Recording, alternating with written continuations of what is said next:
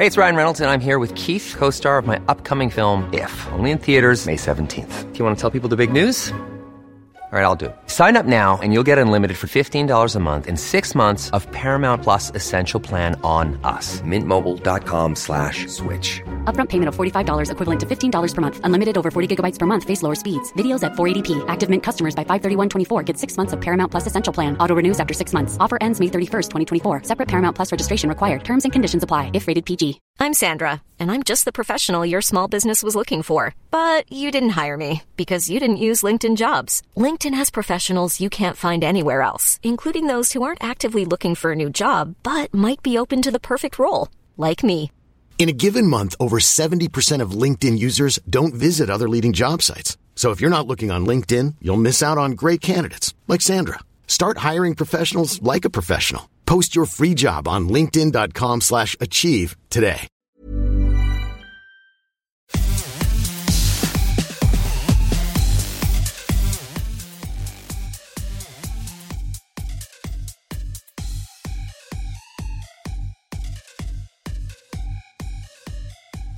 Hello, everyone, and welcome to Kilowatt. My name is Bodie, and I am your host, and you may have noticed that we did not have a show last week. So let me give you a quick rundown as to why. I told my wife, I said, hey, you know what I'm going to do? I'm going to do this little project in the front yard. Shouldn't take too long. It's pretty easy to do, and I have almost all of the materials, and it shouldn't cost very much money. My wife very wisely said, that sounds like a terrible idea because we're just about ready to start a little stay-at-home vacation with the family, and it sounds like you're going to be busy for a couple of days. And I said, no, it's not going to happen that way. Well, I started the project on Friday morning, and $400 later, I finished it on $400+ later. I finished it on Tuesday. And keep in mind, I already had most of the supplies that I thought I would need, and I still spent that much money and that much time on this thing. Needless to say, my wife was right and I was wrong. So because of that, we have a really big show this week. So I hope you are looking forward to it. Let's jump into the people I would like to thank. It's a new month, so I need to thank the wonderful people that helped me put this show together. These are the folks that support this show on Patreon. You're not supporting me as much as you are supporting the show. I don't take any of the money and put it in my own pocket. All of the money goes back into the show. So in no particular order, I would like to thank Rolando, Tommaso, Adam, Vanilla Wafer, Ryan, Karen, Chip. Ooh, remind me, we need to talk about the contest. The giveaway. John, Chris, Ian, Dale, Don, Cameron, Nate, Mark, and James, of course, from True North EVs. James recently had an interview with the gentleman who invented the OBD2 port, which is a device that connects to your electric vehicle and just gives you a bunch of information. It was a really good interview. I can't remember what the guy's name was. It was something really French-Canadian, like Jacques or Jean, but it was a good interview. I really enjoyed it. So let's talk about the contest. Again, not a contest. Let's talk about the gift away that we're doing. Chip sent me an email, and if you don't know, and if you're a new listener, Chip loves to give away stuff on this show. He's given away a bunch of cool NASA stuff. He's been very generous. So he sent me an email and he's like, hey, let's give some money away. And I said, okay, cool. Chip put up $100. I decided to match his $100 with my $100. And we are giving Amazon gift cards away in the amount of $25 per person. I know it's not a lot of money, but it is something. So the goal is to make your day better. So shoot me an email, Bodie, BODIE at 918digital.com, and I will pass on a $25 gift card to Amazon. No questions asked. Just tell me you would like the money, and you will get the money. And before we jump into the news, I do want to say one more time, go check out James's podcast, True North EVs. There's a link in the show notes. He has a new podcast up with an interview, and I can't remember the person he's interviewing. I haven't listened to the episode yet, but he is knocking it out of the park with these interviews. He's doing such a good job. So I really think you should give his podcast a chance. I am proud to say that I have listened to every single one of his episodes, and I have learned something on every episode. So go give it a shot. Like I said, the link is in the show notes. All right, we're going to start off with Rivian. It looks like Rivian may be planning to manufacture solid-state batteries. This information was gleaned from a Rivian job posting on their website. They are looking for 5 engineers to develop these solid-state batteries. So we've talked about this kind of thing several times in the last 5 years or so that I've done this podcast. Some companies seem to be really close in cracking the code of solid-state batteries in terms of commercial use, but it is really difficult. Fisker just gave up on their efforts for commercial solid-state batteries. And I'm sure this is a project they're still working on. It's just not going to be anything they're going to use in the near future in terms of, like the Fisker Ocean or anything else that's commercially viable. So good luck to Rivian in their solid state battery journey. Rivian's also been cold weather testing in Minnesota to improve the battery performance, amongst other things, of their vehicles. Right now, they're trying to figure out the best way to keep the battery above 14 degrees Fahrenheit while still optimizing performance.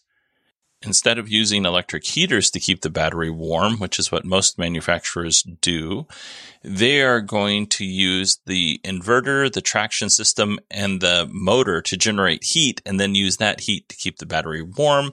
This will work even if the vehicle is stationary. I'm not really sure how it works, but they say it works. Rivian says their way of heating the battery will end up being more efficient than the traditional way. So we'll see. The Mach-E has been out for a few weeks and already has its first recall. So the headlines are saying the recall is due to loose bolts. Now, that's a little bit of a misnomer. Yes, the bolts are technically loose. They just weren't tightened to the specification. So they're not just rattling around like some headlines would have you, or some outlets would have you believe. And only about 75 of the Mach-E's that were affected were actually delivered. So mostly this is an internal recall with Ford. And while we're on the subject of Ford, they're thinking of repurposing their manufacturing plants in Europe to build EVs, which is smart because all these European countries are coming out and saying no gas vehicles past this date. So it makes sense for them to repurpose those manufacturing plants into something that will be financially viable for them in the future. I mean, they are a company that's been around for a long time. They'd like to be around for a lot longer. It just kind of makes sense. And just kind of as a side note, yesterday I saw a Ford Mustang Mach-E at Best Buy, and I followed this guy around. So if you were the guy in the Mach-E, I think it was gray, at the Best Buy by the Chandler Mall, and I was creeping you out because I was following you around, I'm sorry. Email me, Bodie, BODIE @918digital. I'd like to take a closer look at your car. Thank you. According to the Lucid Motors investor stack, they are planning on building an electric pickup and sports car by 2030. This makes total sense. I don't even know what else to say about that. It seems like they should be doing that stuff. I've got 2 more little tidbits on Lucid. First, the Casa Grande City Council approved Lucid to begin construction on their second phase of their factory, which I think is called AMP2. And then a few weeks ago, we talked about a rumor that Lucid Motors was looking at building a factory in Saudi Arabia. At the time, I said that it was entirely possible since the Saudi Public Investment Fund invested $2 billion in Lucid. So it makes sense that if they wanted a manufacturing plant in that part of the world, they would do it in Saudi Arabia. Well, we learned this week that part of that investment deal, Lucid would build a factory in Saudi Arabia. So it looks like Lucid Motors will be building a factory in Saudi Arabia, which at this point, as far as I know, Saudi does not have any car manufacturing plants at all. I couldn't find one reference to manufacturing plants in Saudi Arabia. If you live in Saudi Arabia and I am wrong on this, let me know. But I couldn't find anything. Let's talk about the Jaguar I-Pace. If you damage the battery in your I-Pace, it could cost you, and it's going to cost you a lot. We're talking $39,319, which is almost half the price of the car. For those in Europe, where that's 32,650 euros just to repair. That is a giant yikes. And if you damage it in some way that's irresponsible and the warranty won't cover it, that's a giant oops. Might as well throw the car away at that point. Canoo is throwing their hat into the ring for EV pickup trucks, and it looks a little bit more like the Cybertruck than it does an F-150. Honestly, this truck looks like a utility vehicle that you would find in India, and that's not meant to be a pejorative. When you compare the Canoo pickup truck to the Mahindra Geo, I hope I said that right, they look very similar. So the Canoo's pickup truck has a very kind of like a bubbly front end, and then it's got a short bed. It's very neat looking. This is a concept. It's not anything at this point. I don't even think they've built a prototype. I think this is a concept. I just want to reiterate, this is not being built at this time. So lots of things could change by the time it hits production. Anyway, this vehicle is 2 inches shorter than the BMW 3 because it doesn't have an engine. So there's, plenty of space if they take out that area that they put the motor for the pickup truck. We are short on details at the moment, but we do know that the vehicle will have more than 200 miles range and an 1,800 pound payload, which isn't bad. Initially, it will be a 2-seater, but there will be an option for a 4-seater at some point in time. I don't know if that'll be right away or if that'll be later in production. Pre-orders start Q2 2021 and deliveries will begin in 2023. The base price of this is $33,000 US. So, Canoo's doing some really cool things. Nothing is in production at the moment. So I would like to see these companies start producing one vehicle at some sort of scale and start selling it commercially and then tell us about your plans. It doesn't even have to be a good vehicle. It can totally suck. But don't start telling us about all these great things that you're going to do and you don't actually have a product on the market yet. However, I do have a soft spot for the company Canoo. I don't know why, but I do. I like the company. So that's why I talked about it here. But speaking of small pickups, trucks, and, vapor vehicles, Alpha Motors showed off their pickup truck, the Wolf. The Wolf is a 2-seater pickup truck that looks a lot like an old Toyota pickup truck, which means it's a really nice looking truck. The specs on this are a range of 250 to 275 miles. It'll have dual and single motor options, 0 to 60 in 6.2 seconds, towing capacity of 3,000 pounds, and it'll start at $36,000. Again, this is one vehicle that they've announced. I don't know if they've announced any other Alpha Motors. It's kind of a EV company that's coming out of their stealth mode. So maybe we'll see more of this company in the future, but produce this truck, build this truck. I think there's a lot of Toyota people who would love this truck. I would love this truck if I had money to burn and spend on it. I think a lot of people are in the EV startup space are figuring out that it's a lot harder to build at scale than it is to build a few prototypes. And I go back to this since the very first episodes of this show. Think of putting together any IKEA furniture that you've bought in the past. It is a nightmare. And they give you all of the pieces in a box and the instructions. They don't do a good job at the instructions, but they give you all the pieces in a box and the instructions, and you still have things left over or something still doesn't fit right. Times that by 1,000,000, and that's what it's like building an electric vehicle. So good luck to these companies. Moving on. Nikola Motors has admitted to officials via the SEC 10-K filing that founder and former CEO Trevor Milton lied on 9 separate occasions.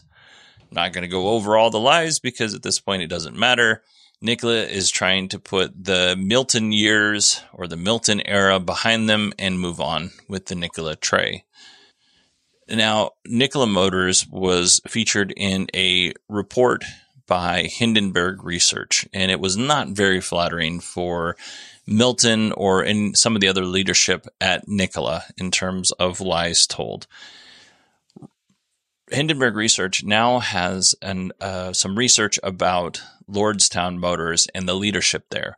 I'm not going to talk about that this week because the article came out so late in the day. I wasn't able to completely read it before doing this podcast. So I'm going to save that probably for a Patreon exclusive next week. Starlink filed a recent FCC application hinting at plans that will allow Starlink to be installed on moving vehicles like planes, watercraft, cars. This is really cool. Can you imagine just, boarding a plane in Phoenix and flying to, let's say, Auckland, New Zealand, and the entire time you have this really, really good internet service where you can, if you're working, you can actually do work. You can stream. This is pretty cool technology. Now, having said that, that doesn't mean they're going to do this anytime soon.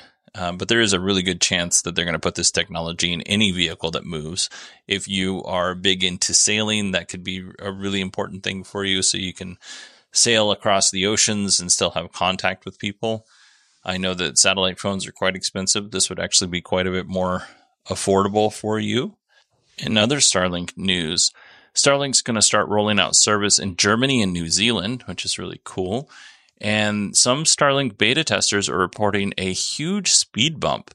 Starlink users on Reddit are reporting, they originally reported of getting like 50 to 100 megabits per second download speeds. Now they're getting 250 to 400 megabits per second. Now it'll be interesting to see if that persists as they add more people to the Starlink network. But still, those are really good speeds. I get 750 here at my house.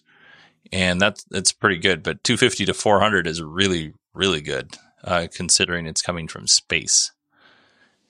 The SEC is investigating Elon's tweets for cryptocurrency manipulation. Maybe. So here's the deal. Elon tweeted about Dogecoin and Bitcoin. And, Elon's tweets do move markets. So we'll kind of see where this goes. But right before I recorded the show, an article popped up that an investor is actually suing Elon because his tweets move markets, and not the SEC. So I didn't have time to do a deep dive and to see if this was an investor or an SEC thing or a combination of both. But just kind of keep that in the back of your head as you're perusing your Tesla news. Tesla Insurance is poised to launch in a few new states. According to Simon Alvarez of Teslarati, we already know that Tesla Insurance is operating in California. Well, it looks like it's coming to Texas, Illinois, and Washington. We don't have any real timelines at the moment. We do know that Texas and Illinois, the insurance regulators there, have already approved the rates and policies for Tesla Insurance. So I think this is awesome. As Tesla spreads out across North America, they also have plans to bring Tesla Insurance to Israel, China, and Europe. LG Chem is set to build a pilot 4680 battery cell at their Ochang plant in South Korea. Hope I said that right. I probably didn't. Tesla announced the 4680 battery cell at Battery Day in 2020. This is good news because, the Cybertruck's set to be the first production vehicle to use these cells, and they're going to be rolling off the production line by the end of the year, according to Tesla. So I'd imagine that all of Tesla's suppliers need to be tooling up to meet this demand. I think at last count, we were just under 1 million Cybertruck reservations. Now, even if only half of those people actually go through with it, you're looking at 500,000 vehicles. That's pretty good for Tesla, especially when you think that at minimum it's going to be a $40,000 vehicle, but most people will be spending $50,000+ for this truck. So good for Tesla. That's a lot of money. This next story is only for Arizona residents who have SRP as their electric company. Arizona utility company SRP is offering a $1,000 rebate to customers if they buy a new EV. And in addition, if you're an EV owner already, or if you're buying this new EV and you want a level 2 destination charger, you can go to the SRP marketplace and they'll give you $250 off the level 2 charger. So that's a pretty good deal. This is a pilot program, so who knows how long it's going to last. But, free money is free money, although it's not really free. You're going to pay it back over time when you charge your vehicle, and SRP charges you insane peak rates.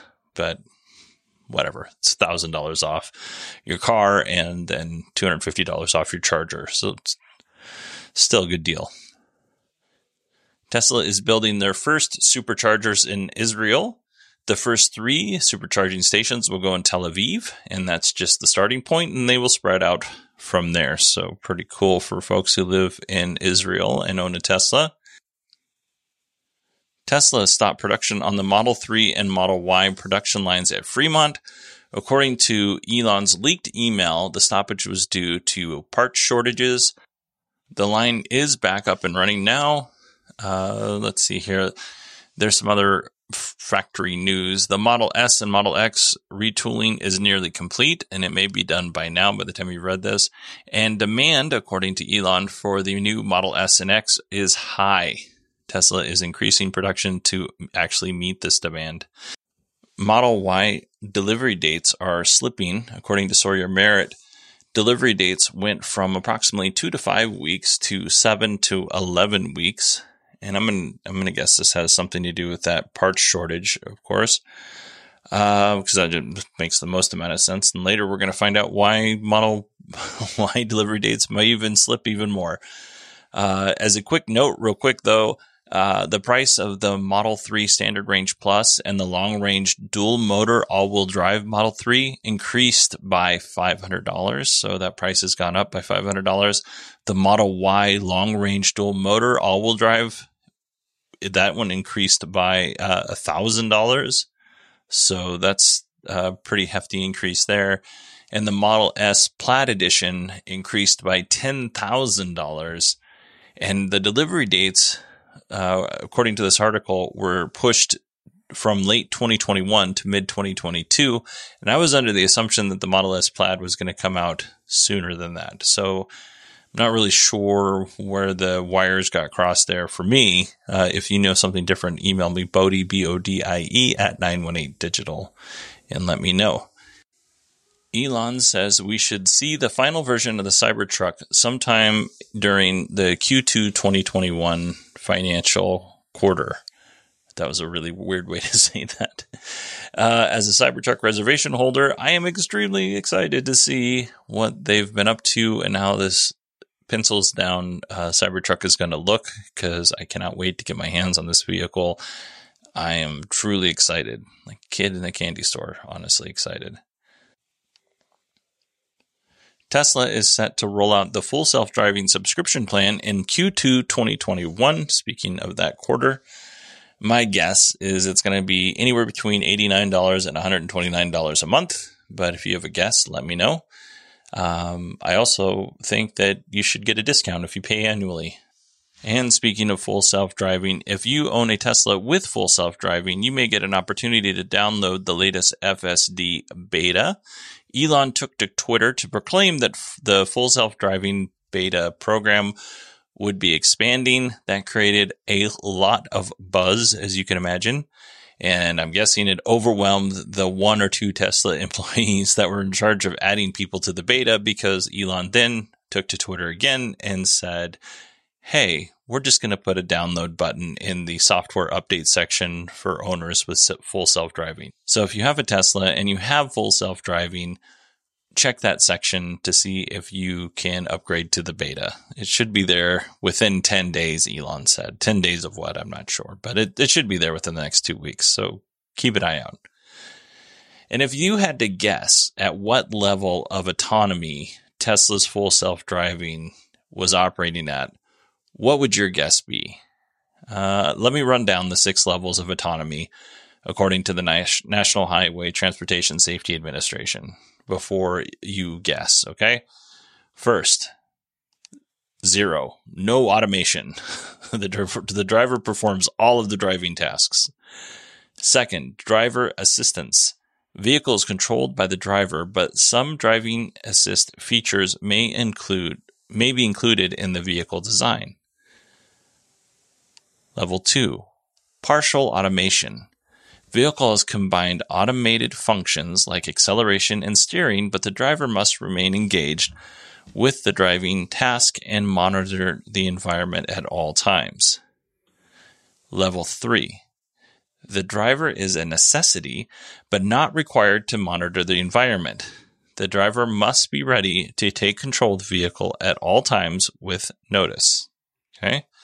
And then we have 4, the vehicle is capable of performing all driving functions under certain conditions. The driver may have the option to control the vehicle. And then full autonomy level 5, which is the vehicle is capable of performing all driving functions under all conditions, and the driver may have the option to control the vehicle. So based on that, where do you think Tesla's sitting? I figured Tesla was working at a solid level 3, right? It turns out I was way wrong. Way wrong. And of course, after I read all those, I was like, maybe they're not quite to a 3. But I thought full self-driving was at a 3, maybe getting ready to crest over to a 4 based on Elon's hype of the service. I don't have a Tesla, or full self-driving. So I really don't know. I'm just based off of what I read for this show. It turns out I was so wrong. According to documents sent to California officials in 2019 and 2020, Tesla describes their full self-driving as a level 2 feature. Now, Tesla has never publicly claimed that full self-driving at any time was full autonomous driving. So let's just get that out there. These assumptions are my own. Here's a little snippet of the documentation provided by Tesla to California. Features that comprise autopilot are traffic-aware cruise control and auto steer. Full self-driving FSD capability is an additional optional suite of features that builds from autopilot and is also representative of level 2. So guess who was wrong? Me. But here's my question. Who certifies these levels? Is it up to the auto manufacturers to report what level their vehicle is working at? Or is there some certifying body that does that? Because that certifies it at a certain level. Because GM with the Cadillac Super Cruise is currently operating at a level 2. And if we're going to be honest, based on the level 2 description, autopilot is operating at a level 2. And full self-driving does so much more than autopilot. Turns out we are so much further away from full autonomy than I thought. So I have to readjust my levels there of autonomy and where we're at. It is pretty cool technology, though. According to the IIHS, the Insurance Institute for Highway Safety, vehicles equipped with level 2 autonomy can improve drivers' attentiveness. See what I did there with the last story and this story? I think we can all agree that having another set of eyes, even if they're robot eyes, is a good thing for us as drivers and the people around us. And the positive thing is it's another set of eyes that's letting us know that something's happening, but they're not nagging us. So that's a positive thing. Tesla has launched their new social media propaganda platform called Engage, and I'm only partly teasing on the propaganda stuff. It's a place for Tesla owners and enthusiasts to go and see what Tesla's up to, and then it also makes it easier for you to email your local, state, and federal representatives. So this is actually very smart. If Tesla's having a problem in your state, you can go to your Engaged profile. You can pretty much just click like 2 buttons and 2 clicks, and you have emailed your displeasure or pleasure in something that you like or dislike about what the government's doing in terms of laws and regulations and how they may affect Tesla. This new social media will be replacing Tesla forums. So some people, I guess, are pretty upset about this, but they really haven't been. They've been waning, and they haven't been very well kept up, according to the article that I read. I've never actually been on a Tesla forum, so I couldn't tell you. But they're going to go into read-only mode on March 15th. And eventually, I'm sure that they will just be silently removed. And finally, before we jump into our main topic of the show, there was a fire at the Tesla Fremont factory in California. According to the report, 2 engines and a ladder truck were dispatched to the fire and found one of Tesla's gigapresses on fire. Now, judging from the smoke, there wasn't a lot of black smoke in the pictures that I saw, but judging from the smoke from a distance, I would assume that they were going to send way more than 2 fire engines and a ladder truck. Like in the system that I work in, knowing where the fire is, this would come out as a first alarm fire, and we're going to get way more than 2 engines and a ladder truck. 2 engines and a ladder truck is a very standard response for us for the smallest thing, not for something at a manufacturing plant with black smoke billowing out. Although I will say that the smoke that I saw, it was black, but it wasn't like pushing. It was kind of wispy.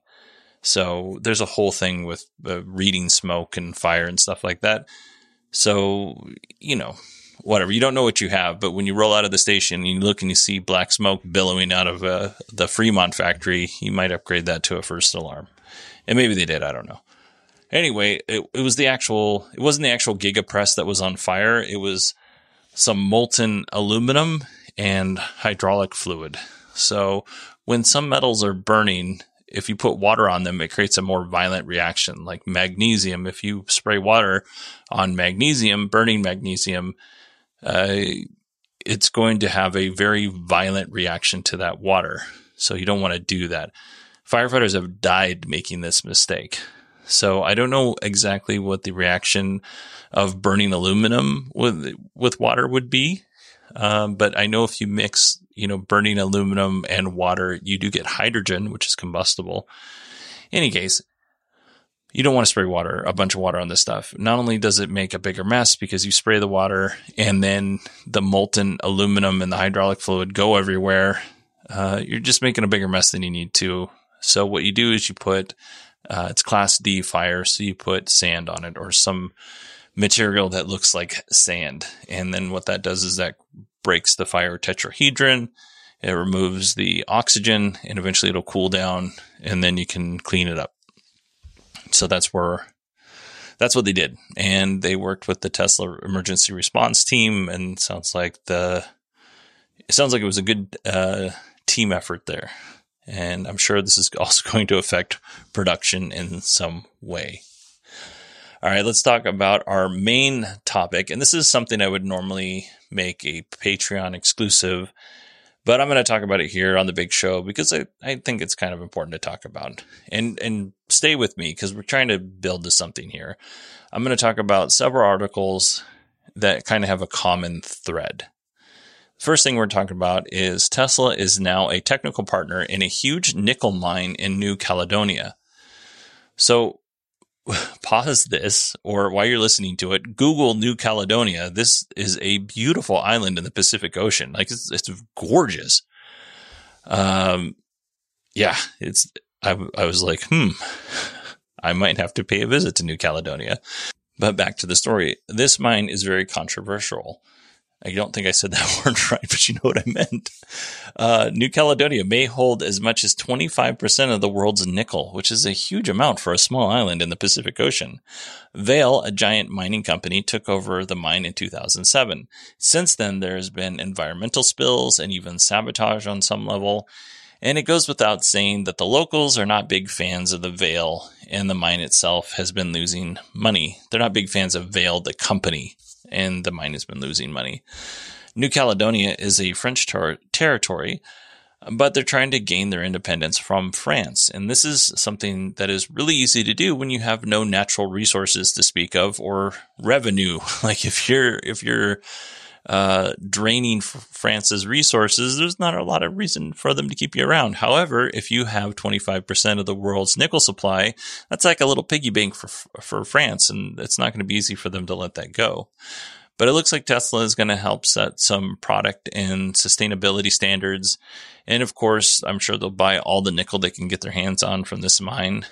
I don't know if they're eventually going to take over the mine from Vale.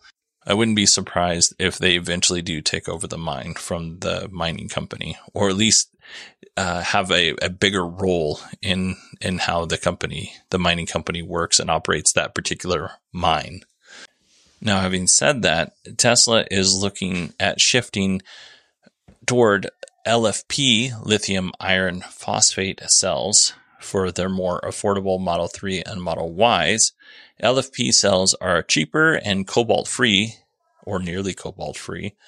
LFP batteries use iron as the cathode instead of nickel. So this is good because they get to free up some of that nickel for their vehicles with a higher range, because the downside of LFP batteries is they're shorter range than the nickel cathode cells, which is why, obviously Tesla's going to use them on the Model 3, and I would assume at some point on the Model Y if they're not already using it. These types of batteries are being used in China right now. And the other good thing about these batteries is they don't need cobalt or as much cobalt. And the nickel cathode cells, they actually do need cobalt. And cobalt is quite expensive, and 70% of the world's cobalt mining comes from the Democratic Republic of the Congo. This is problematic because of a lot of human rights violations in the mining industry, just in the DRC as a whole. There's a lot of human rights violations. So that makes it more complicated and more difficult to source your materials responsibly, which is exactly why they're expanding these LFP cells to more vehicles in their fleet.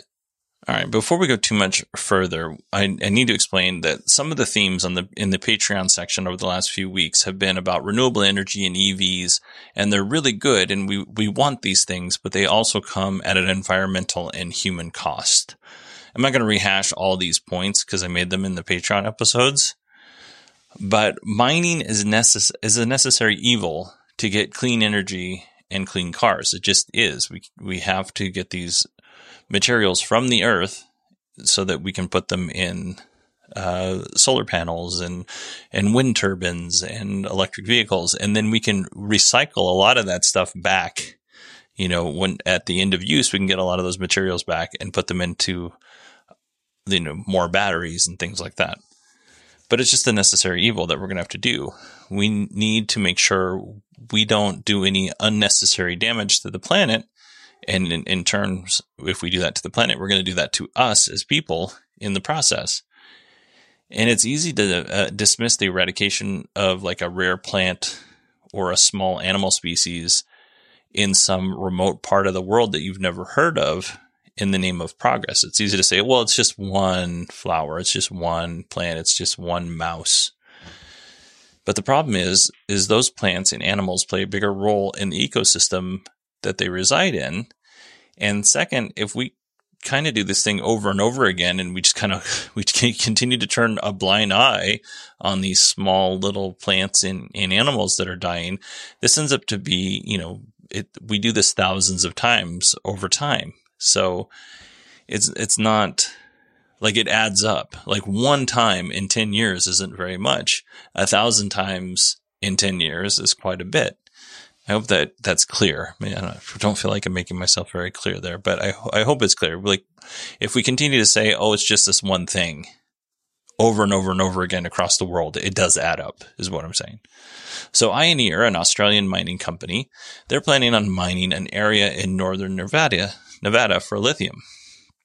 The problem is there's a flower that only grows in this little area, and it happens to be sitting on top of the lithium. It's called Thames buckwheat. It's a pretty cool looking flower, and with all desert plants, or I like all desert plants, it also looks like it can kill you. So it looks really cool, but also looks like you don't really want to touch it. This rare plant is set to be added to the endangered species list soon. Like, it's within a matter of months that this is going to be added to the endangered species list. Now, if this happens, Ioneer they'll either not get to mine in this location, or it's going to be more difficult and expensive for them to mine at this location. So, anyway, a group of flowers that were sitting in the same location on top of this lithium mine somehow dug themselves up one night and died. They dug themselves, they unplanted themselves, and they died for the cause, if you can imagine that. Ioneer denies harming the flowers, by the way, but the Center for Biological Diversity claims that humans destroyed the flowers because there were no signs of feces, paw prints, hoof prints, or other evidence of wildlife involvement. So, it just so happens that all these flowers dug themselves up and died. This seems like a silly example. But it's these kinds of compromises I'm talking about that are happening all over the world.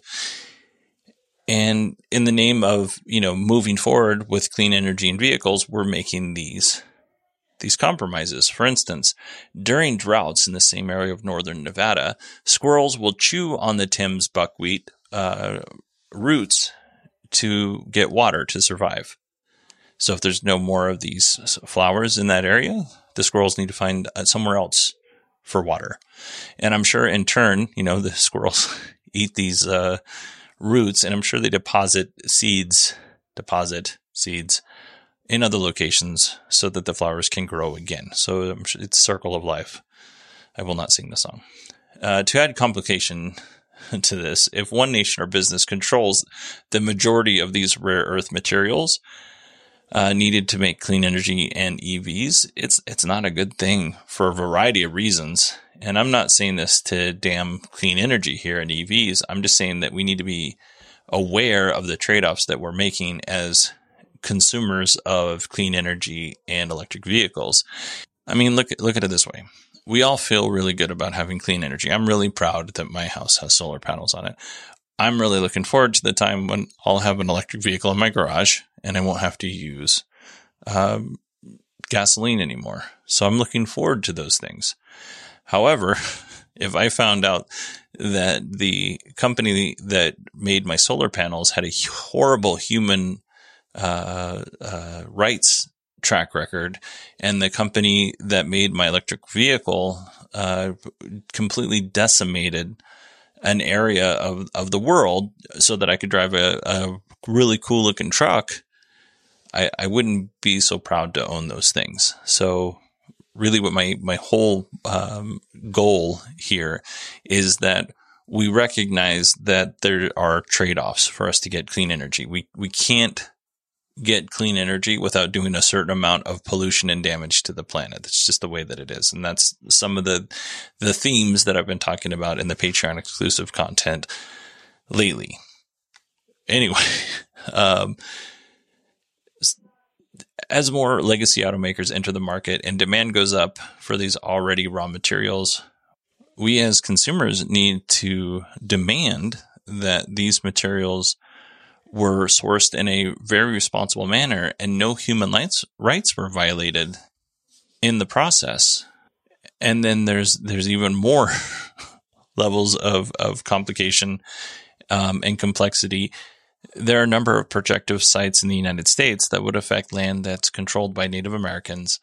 And some of that land is on sacred sites. So there's another layer of complexity. And honestly, the more voices that are heard in these situations, the better we're going to be. We need to start putting people over profits, not profits over people. I have a lot of conversations because I do this show. I have a lot of conversations with people who are fed a pack of lies, or half truths, let's put it that way, about how EVs are actually dirtier than ICE vehicles. And I mean, let me just put this.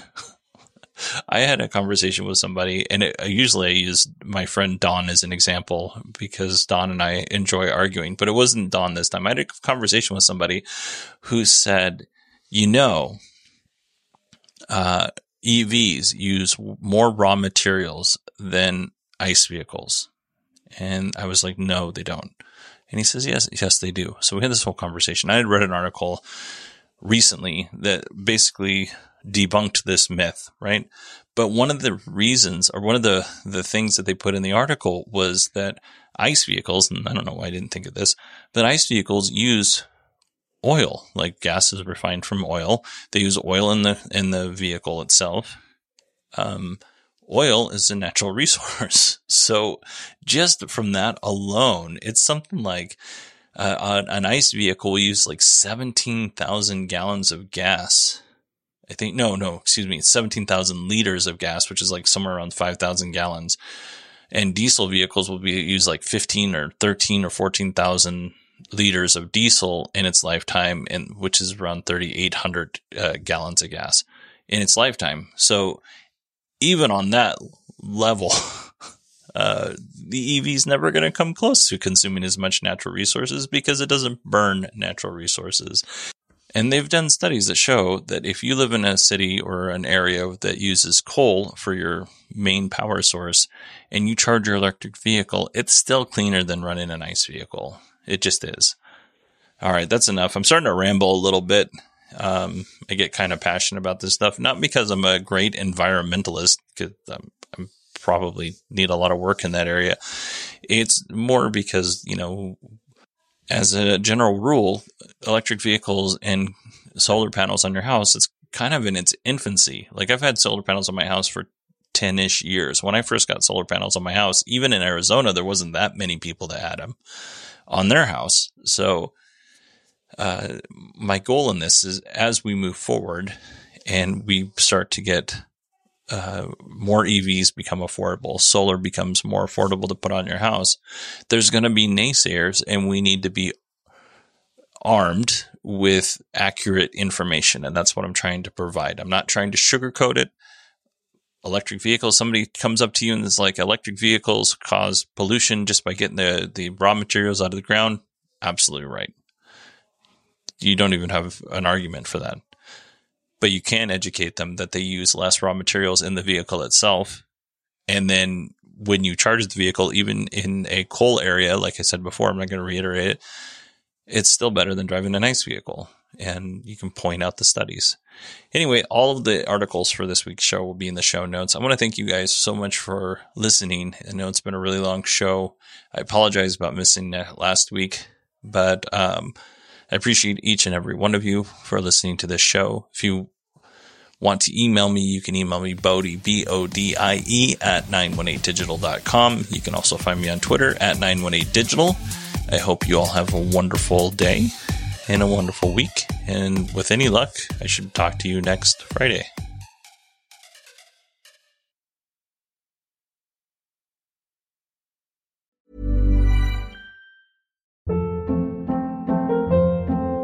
Hold up. What was that? Boring. No flavor. That was as bad as those leftovers you ate all week. Keke Palmer here. And it's time to say hello to something fresh and guilt-free. HelloFresh. Jazz up dinner with pecan-crusted chicken or garlic butter shrimp scampi. Now that's music to my mouth. HelloFresh. Let's get this dinner party started. Discover all the delicious possibilities at HelloFresh.com. Hi, I'm Daniel, founder of Pretty Litter. Did you know cats tend to hide symptoms of sickness and pain? I learned this the hard way after losing my cat, Gingy. So I created Pretty Litter, a health monitoring litter that helps detect early signs of illness by changing colors, saving you money and potentially your cat's life. Pretty Litter is veterinarian developed, and it's the easiest way to keep tabs on your fur baby's health right at home. Go to prettylitter.com and use code ACAST for 20% off your first order and a free cat toy. Terms and conditions apply. See site for details.